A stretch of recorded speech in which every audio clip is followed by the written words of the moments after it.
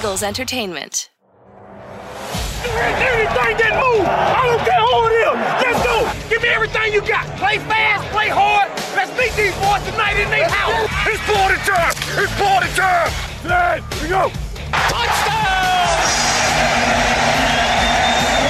You're listening to the Eagle Eye in the Sky podcast. Now here's your host, Fran Duffy. That's right, another day. We're back for another day of training camp as the Eagle Eye in the Sky podcast continues. I'm Fran Duffy, and as always, I think we've got a great show for you here on episode number 391. At the top of today's show, we've got Chalk Talk, where I chat with Chris McPherson and Ben Fennell about what we saw on the field for the Eagles' second practice of the summer. The team had a walkthrough on Thursday, and while Wednesday's practice was really sharp for the offense, the defense bounced back here on Friday, and we'll get into some of the standout reps and some of the biggest takeaways right at the top of the show. Before we get there, a couple of housekeeping notes I want to make sure we hit on. Number one, make sure you head on over to Apple Podcasts, wherever you listen to the show, really. Leave us a rating, leave us a comment. If you've got a question about this Eagles team as we get closer and closer to the season, that is the way to reach us. That is the place to leave your question. So if you've got a question about practice, about the team, about the roster, about the depth chart, whatever it is, X's and O's wise or not, just let us know. Head on over to Apple Podcasts. Leave us a rating. You can always hit us up on Twitter. Find me on Twitter at EaglesXOs. Appreciate all the feedback we've gotten about the podcast returning. So make sure you go and give us some feedback on those channels. That is the best way to throw us your support. That said, let's get into it. I'm excited to talk through day 2 of practice here with Ben and Chris. It's time for Chalk Talk. Let's get down to business. It's time for Chalk Talk. All right, guys, well, let's get into it as I welcome in Chris McPherson and Ben Fennell. And C-Mac, we'll come to you first for player news, transactions, anything that we need to get into before we see what happened on the field today. All quiet on the transaction front. Okay. From an injury standpoint, nothing too different. 2 players did not practice. Zach Pascal, who revealed on social media that he has a food poisoning incident, but he was out there on the practice field watching from the sidelines. Carrick Wheatfall is coming back from COVID. 2 players who are limited, Fletcher Cox, COVID progression, and Jason Kelce, who made a bit of a fashion statement. I'm sure you guys have seen the Guardian helmets, the padded helmets that go on top of the helmets, covering them to help limit head injuries, concussions, and the like. Well, Jason Kelce, in his first practice as he's getting back from COVID, threw on bubble wrap on top of it to add a little extra layer of protection, he said jokingly after practice. But he does support what the league is doing, trying to keep the players' physical health and safety top of mind. And, it's a bit of an adjustment. Sure. Basically, all the linemen, linebackers, tight ends have to wear it through the second week of the preseason practices, not during the games themselves, but the practices. So that's the big thing to keep an eye on to hopefully protect the players as they get ramped up for the regular season. Yeah, I was interested to see how long that lasts. Is that a season-long thing like through practice, or is that just going to be during the ramp-up period? Up until the second preseason game. So the practices leading up to it there. That makes a lot of sense. Well, let's get to what we saw on the field. And speaking of Jason Kelce and the offensive line, Ben, I know you were over there watching the offensive line for most of practice. You and I were together for the receivers on Wednesday. I stayed over in that direction for this practice Friday, but what did you see? What were some big takeaways from watching Jeff Stoutland and his group here? I realized I didn't watch much of them on day 1 on Wednesday, so I really wanted to dial in on Jeff Stoutland and the group this year. And a lot of interesting takeaways. First of all, just watching Jeff Stoutland, run his group, run his positional drills, very, very impressive. Just his attention to detail, the accountability, the immediate feedback after nearly every rep of knowing if it was good rep, bad rep, what to work on. And just his expletives and his, different things he yells during drills. Like Jordan Mailata led off one of the drills, immediately yells, "Everyone, watch Mailata here, watch Mailata." And then just the thought of how far Jordan Mailata has come. He used to be the guy getting last reps in the drill, trying to get an extra rep or a third rep to really work on his craft. We all know how far his football journey has come.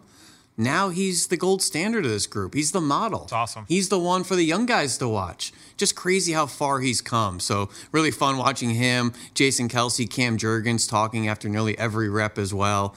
Just iron sharpening iron out there. The presence of the veterans. I mean, Isaac Seumalo, not the most overwhelming guy physically, son of a coach. This guy knows technique. He knows how to play all the positions up and down the line. You could see him working with the young guys, Landon Dickerson talking almost after every rep.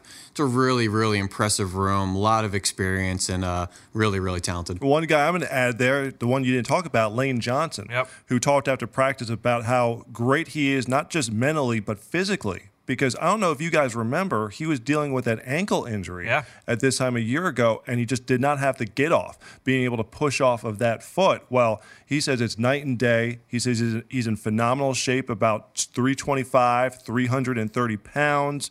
He worked on his flexibility, his mobility in the run-up to training camp. He just feels like he's in such a better spot right now. And think about the way he dominated after he came back from his leave to get his mental health in line, how good he was in the second half of the season. He was playing at an all-pro level. If he can carry that over to the start of the season, and that's something he stressed. He wants this team to come firing out of the gate and not have this slow start to the season.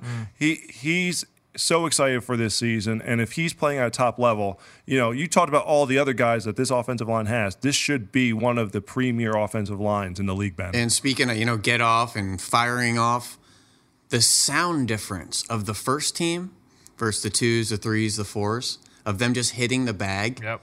After a couple drills, I just closed my eyes on one of them and just hear how loud it was to hear Seumalo hit the bag and Lane Johnson and Kelsey. And then the 2s and the 3s, obviously some younger players and not as experienced, and just how demonstrative that sound was of that first unit.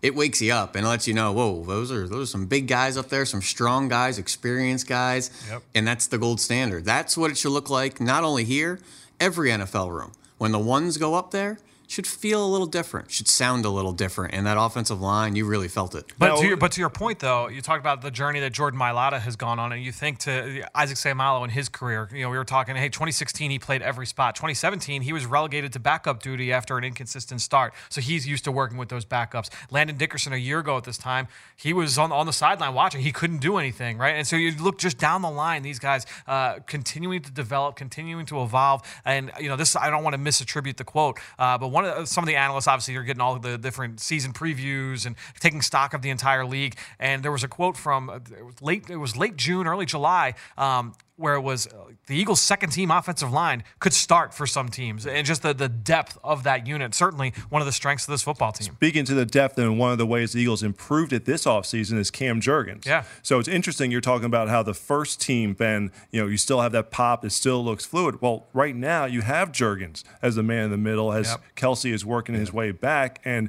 both Lane and Kelsey said after practice that so far, and obviously we haven't put the pads on. Of course. Tuesday will be the first padded practice, but nonetheless, Cam Jurgens looks as good as advertised. He's doing everything the right way behind the scenes. He's obviously, you talked about the communication with Kelsey. Very, very bright future. I hope we don't have to see him, let's be honest, yes, that's the this goal. year. Right. But I think that the process in getting him ready for the future is so far going according to plan. And just one last thing about that accountability of Jeff Stoutland. A lot of times he's critiquing the technique of the guy doing the drill. He likes barking at the dummy, trying to give the look as well. Yep. Praising, great intense look for him there, or maybe criticizing and say, that wasn't strong enough. I know you're just holding a bag and being a dummy, but let's give real looks out there. Let's be intense. Let's give game-like situations. So he's not only coaching the guy that's live, he's coaching the guys that are essentially coaching as well. Yep. Just that attention to detail and the accountability on every down, both sides of it. I mean, that's where you get these, these prospects and these players to play under Jeff Stoutland, and why he's coveted to be one of the best offensive line coaches on the planet. That's a good point. It was such a theme for us last year, the three of us talking about this on a daily basis, was how much this coaching staff wanted to put stress on development, the young players. And we saw those developmental periods at the end of practice. We saw one today, the red zone 7-on-7, or there was backed up 7-on-7. A lot of the rookies and young guys at the end of practice working together on their own. But it's even those little instances where you're coaching maybe the second team guy holding the bag for the third team guy. You need to be giving your all. Don't just take that as taking a breath and getting ready for the next rep. You need to make sure you're giving it all for your team. Bit of a learning curve too. Seumalo, Lane Johnson, they unfortunately put one of those guys holding a bag right on their butt on a double team. Sometimes those young guys, you have to figure out how much strength to give that good look, and suddenly you realize, whoa, I got to bring it a little bit more with these double teams by the first unit. So a little bit of a wake-up call for a young guy. Yeah, 650 pounds coming at you with everything. That's a little different. So I mentioned earlier at the top, on Wednesday, it really felt like it was just, we said it was a really crisp day for the offense.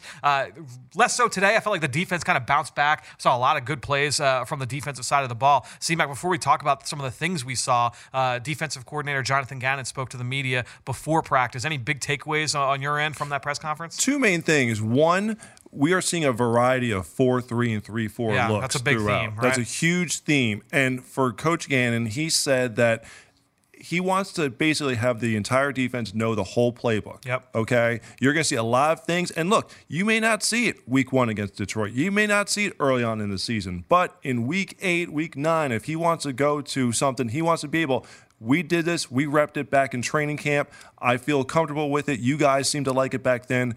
We can go to it. So as much as we're going to see on the field over the next couple of weeks, that doesn't necessarily mean that's what you're going to see in the final product come game time. But having that versatility, and Gannon stresses all the guys on that field, because he was asked if certain guys were better suited for one or the other. Gannon was like, Howie Roseman did a great job of getting me guys who are versatile that can work in both sets of schemes. But just remember, this is a continuation off of last year. Yeah, no doubt. No question. This isn't hey, we drafted Jordan Davis and signed Hassan Reddick, so we're changing. Yep. No, it's finding the people that fit what we already did. A lot of odd fronts last year, a lot of mixed fronts last year in camp throughout the season. Yep. So just a continuation, and now you're getting the right ingredients to make the meals that Jonathan Gannon wants to make. Suddenly things are getting pretty tasty out there. And not to mention, that's modern defense right now in the NFL. No like question. you can't be static and say, I shouldn't say you can't be. It's tough to be static and do it time after time. You have to change things up from your fronts, from your coverages. The Eagles did that last year.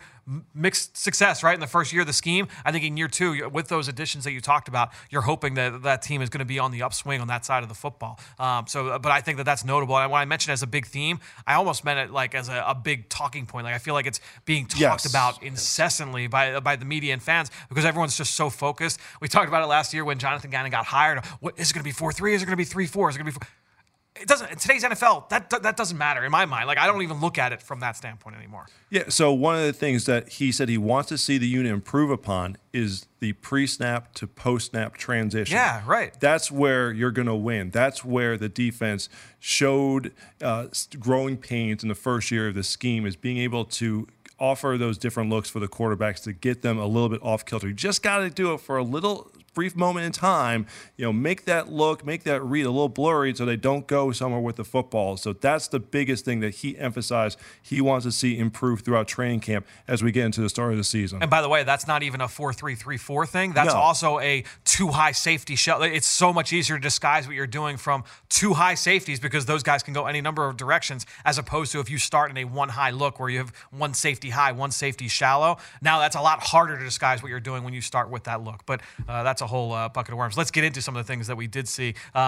Ben, for me, the play of the day, and there were a few interceptions. I mean, a very active day for all the DBs. I mean, Darius Slay had a couple PBUs. Avonte Maddox, I thought the play of the day, perfectly played interception. I mean, just attacked the ball at the highest point, played the ball really, really well in the air. I know that Marcus Epps was involved in that play as well. Andre Chachere had a really impressive interception in a 7-on-7 drill. James Bradbury, very active. So all the DBs were active in this game, on this day in practice. Well, I hope you caught some of those picks, because that Maddox one, I saw the end of it. I did not see what happened out there. And that's just life of watching practice. I got blocked out. Next thing you know, you see the defense with the ball and everybody cheering, and you kind of look left and right and say, well, I missed that one. I hope C-Mac or Fran watched that. But so basically, it looked like Gower was running a corner route, and Maddox perfectly read it. Perfectly timed, And obviously the bromance there between the two obviously might have sensed that, but basically baited Hurts into throwing the ball in the area. Ball was a little underthrown. Goddard said after practice, if it was a little higher, I might have been able to get it. But he laughed at how Max went from being 5'9" to 6'5". He played it perfectly. Like that was an outstanding play. I saw him take off once he had it. He was out like lightning. And I saw a couple people giving 22 Eps some 5s after the play, so I didn't know if he was involved. I'm just reading the context clues. But 2 quick plays for me. Let me give some back to the offense. Love seeing A.J. Brown on that crossing route. Couldn't tell if it was off boot action or a second reaction play in the backfield. But I just watched A.J. run across the field. Coming at us, right? Yes, perfectly delivered ball. Ended up on the right sideline coming from the left-hand side of the field. Then the very next play was a tunnel screen to him, so a little sequencing. But my favorite play of the day was a beautiful throw from Hurts over the middle to Jack Stoll, tight end 89, with a diving T.J. Edwards just out of reach. And my play on Wednesday was Hurts in the red zone, hitting that kind of backside route late in the progression. Yep. Red zone decision making, speeding that up, getting through progressions, and then throwing over the middle of the field. Yeah. Points of emphasis with Hurts looked really sharp this week. That ball over the middle took timing, anticipation, accuracy, decisiveness, had to open the window up for a little bit for himself with his eyes. Great catch by Stoll, just out of the reach of TJ Edwards, who you guys know, I love TJ Edwards. Yep. It's great to watch him sprint out there as the first team Mike linebacker since being an undrafted free agent just a few years ago. That guy's playing faster, more confident. Don't scout his combine times and the height weight. That's a really good football player. And just so happy to see him as the mainstay incumbent linebacker. Yep. First one out to the huddle, calling the defense. The guy was undrafted. What a great story for any undrafted guy in this locker room, any other locker room. Do what you have to do.